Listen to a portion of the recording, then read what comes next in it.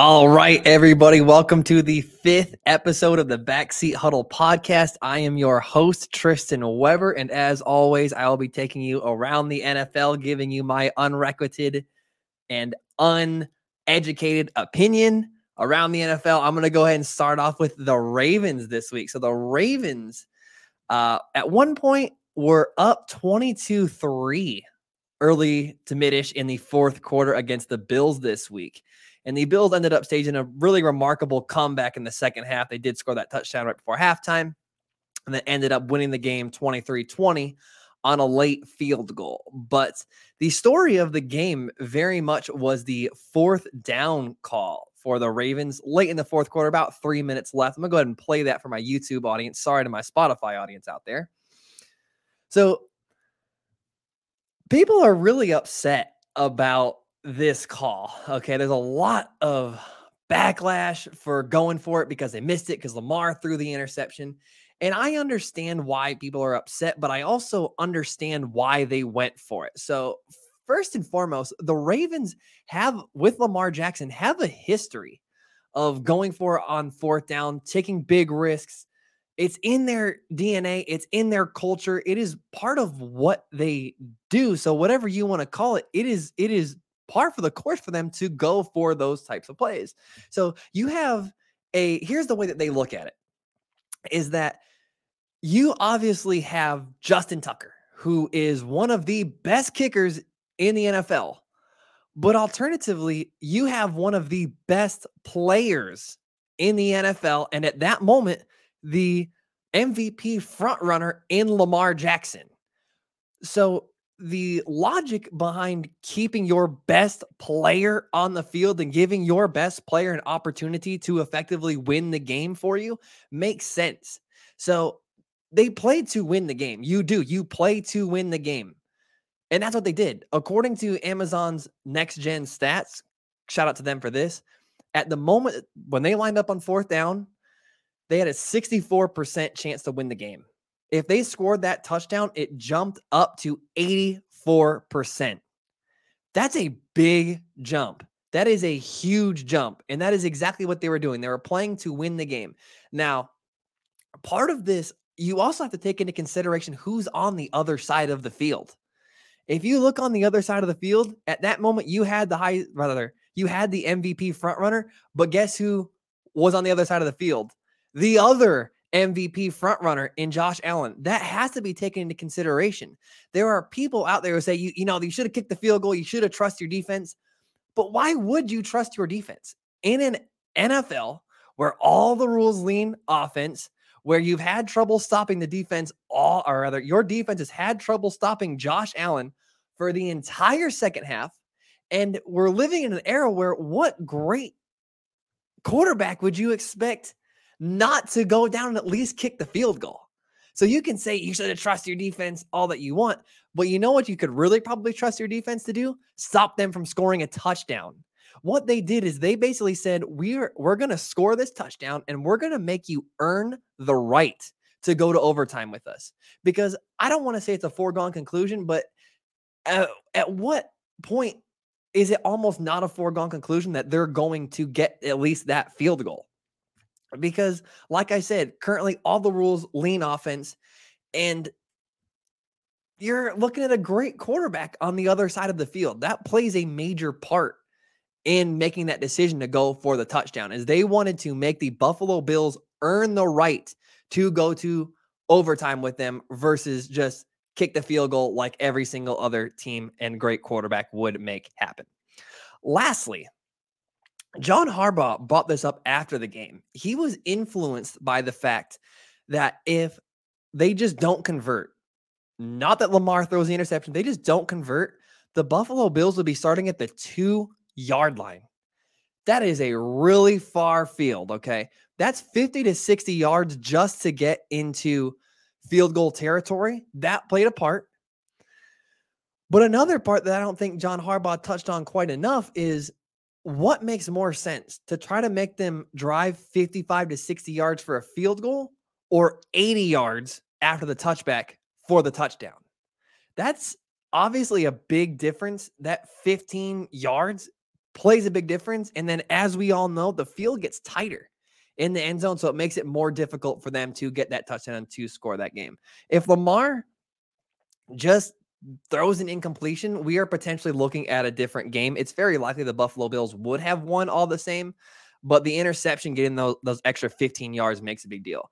Secondarily, it is worth noting, and has nothing to do with the fourth down play. It is worth noting Leslie Frazier and Sean McDermott had an excellent second half, holding Lamar Jackson, like I said, the MVP frontrunner, and his unique style of play and the Baltimore Ravens' unique offense, them holding them defensively to 0 points in the second half absolutely deserves to be recognized. Great job to them. That was a really impressive defensive adjustment for them after the Ravens looked really good on offense for the entirety of the first half. So I'm going to go ahead and move on.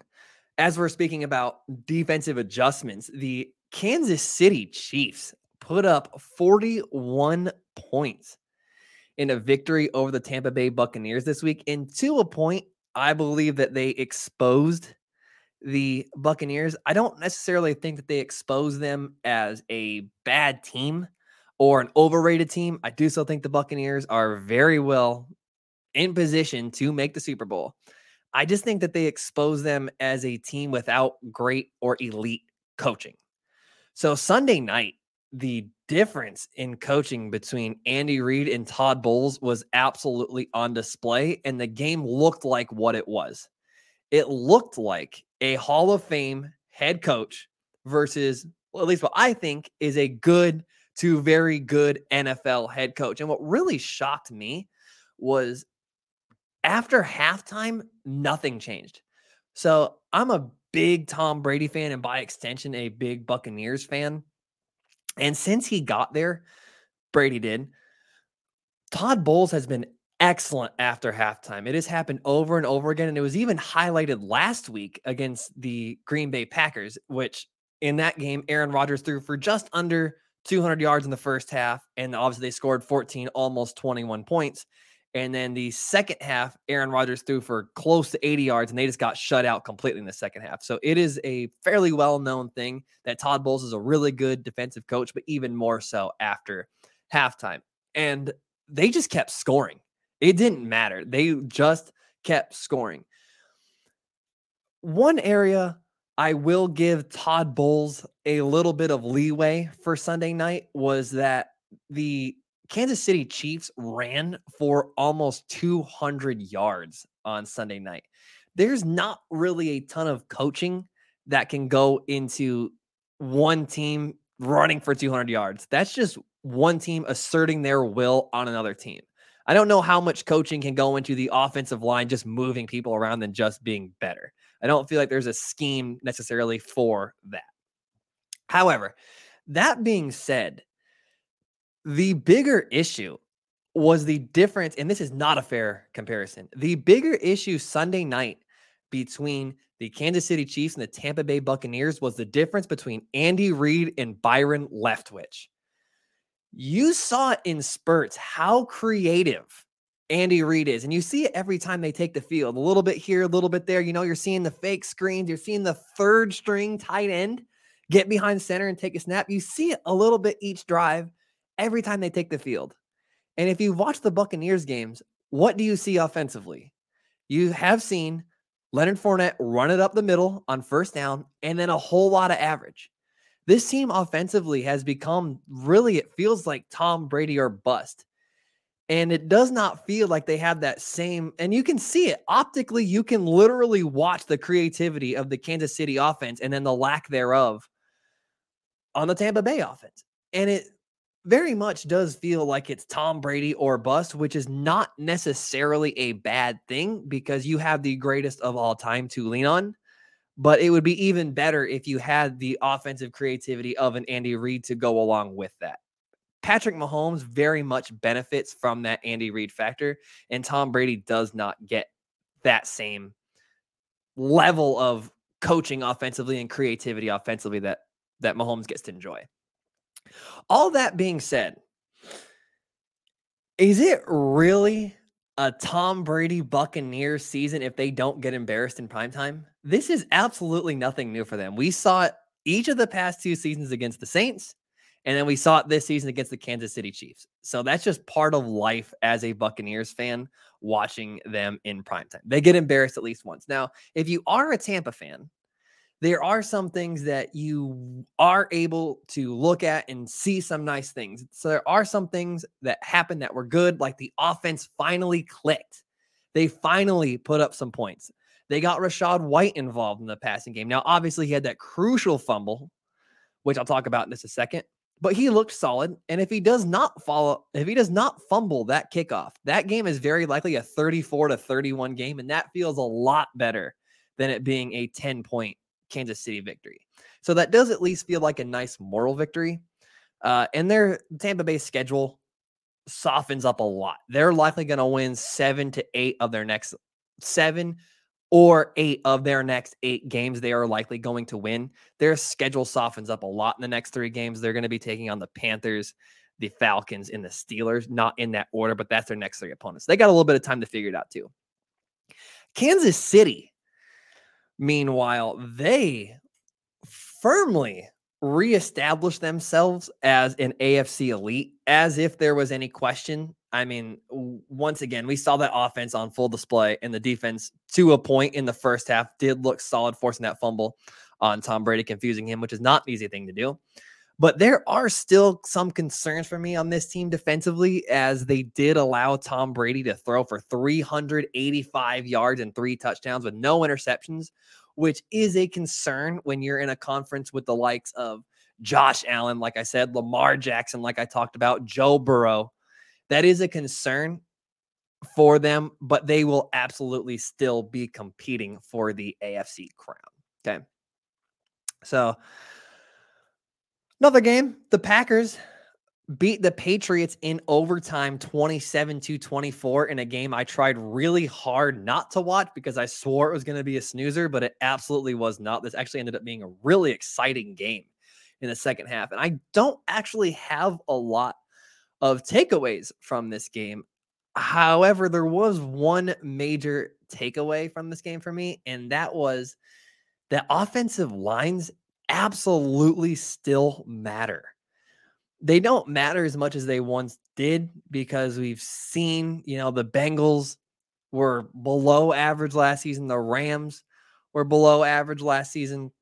Both those teams reached the Super Bowl. The Bills' offensive line is fairly average this season, and they are definitely a Super Bowl favorite. But offensive lines still matter. Right now, the Patriots have the best offensive line in the NFL, and it is covering up some of their deficiencies offensively. So Sunday, I really wasn't impressed with their coaching, their play calling, their playmakers, their skill position. Devontae Parker seems to be having a breakout season, but I wasn't really impressed with anything that they do. But it doesn't matter. It doesn't take great skill position players. It doesn't take great offensive coaching when your offensive line opens up a hole I could run through for 6 yards. Ramondre Stevenson was averaging 4.7 yards per carry Sunday. That's almost 5 yards. So really, you have to give him the ball twice, and you basically already have a first down. So it does not take a lot offensively when your offensive line is just road grading everybody. See the Tampa Bay Buccaneers, the Kansas City Chiefs did effectively the same thing. But on Sunday's game, here's coming back to the Patriots thing here. On Sunday's game, given that they were out their first and second string quarterback and had to rely on Bailey Zappi, the Western Kentucky phenom rookie, do we really believe that game comes anywhere close to being in overtime if they have the Bengals offensive line? If Bailey Zappi's getting chased around? Absolutely not. I have to give them a ton of credit for keeping them being the Patriots offensive line. I have to give them a ton of credit for keeping Bailey Zappi relatively clean and opening giant holes for their running backs. They kept them in that game on Sunday. That game is not anywhere as close if they're not what they are. On the other side of things, I am still absolutely right about the Green Bay Packers. I've said they have a ceiling. They're not a Super Bowl contender, and I'm right. On Sunday, they managed to overcome a Tim Tebow stat line in the first half from Aaron Rodgers, where he went 3 of 10 with a pick six for 38 yards in the first half. Ouch. The Packers are absolutely going to be held back for the rest of the season by their lack of playmakers on the outside. We saw Romeo Dobbs drop that bomb that would have effectively won the game. We saw the miscommunications all over the place. That's going to continue to plague them for the rest of the season. This team is not a contender, and I'm going to try not to talk about them for the rest of the season unless something really, really weird happens. Because at this point, in my opinion, the Packers are boring. We know what they are. We know what they're going to be. We know what their ceiling is, and people are consistently overrating that team. They are not a real Super Bowl contender. So I'd like to move on. With that all being said, I'd like to move on to an NFL issue. So the NFL has a delay of game penalty issue. We see it every single week. There is something weird happening with a delay of game, and it feels like it's every single game. I'm going to go ahead and show my YouTube audience once again. I'm going to go ahead and show you the Bailey Zappi touchdown from last week, where he has 2, 3, 4 seconds after the clock has hit 00. Sorry for my Spotify audience once again.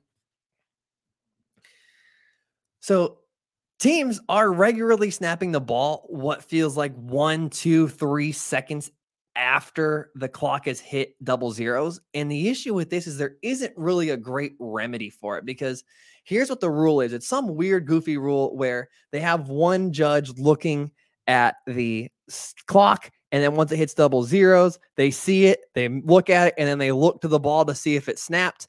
And then if it's not snapped, they call the whistle. It's something really, really weird. And I understand why the rule is like this. It's like this, so what they're not doing is staring at they're staring at the clock, and they're whistling it as it hits 00s, and then as they're whistling it, the ball is being snapped. So that makes sense to me why that rule is in place, but the problem is it's weird and it doesn't work. So here is my suggestion to replace it, okay?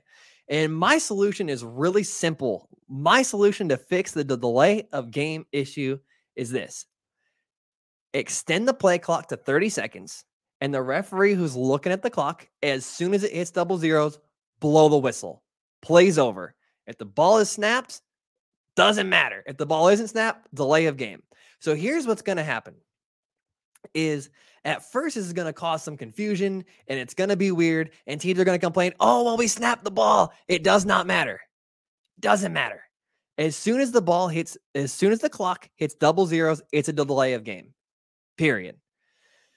But that's going to end up happening is it's going to create effectively a 29-second play clock.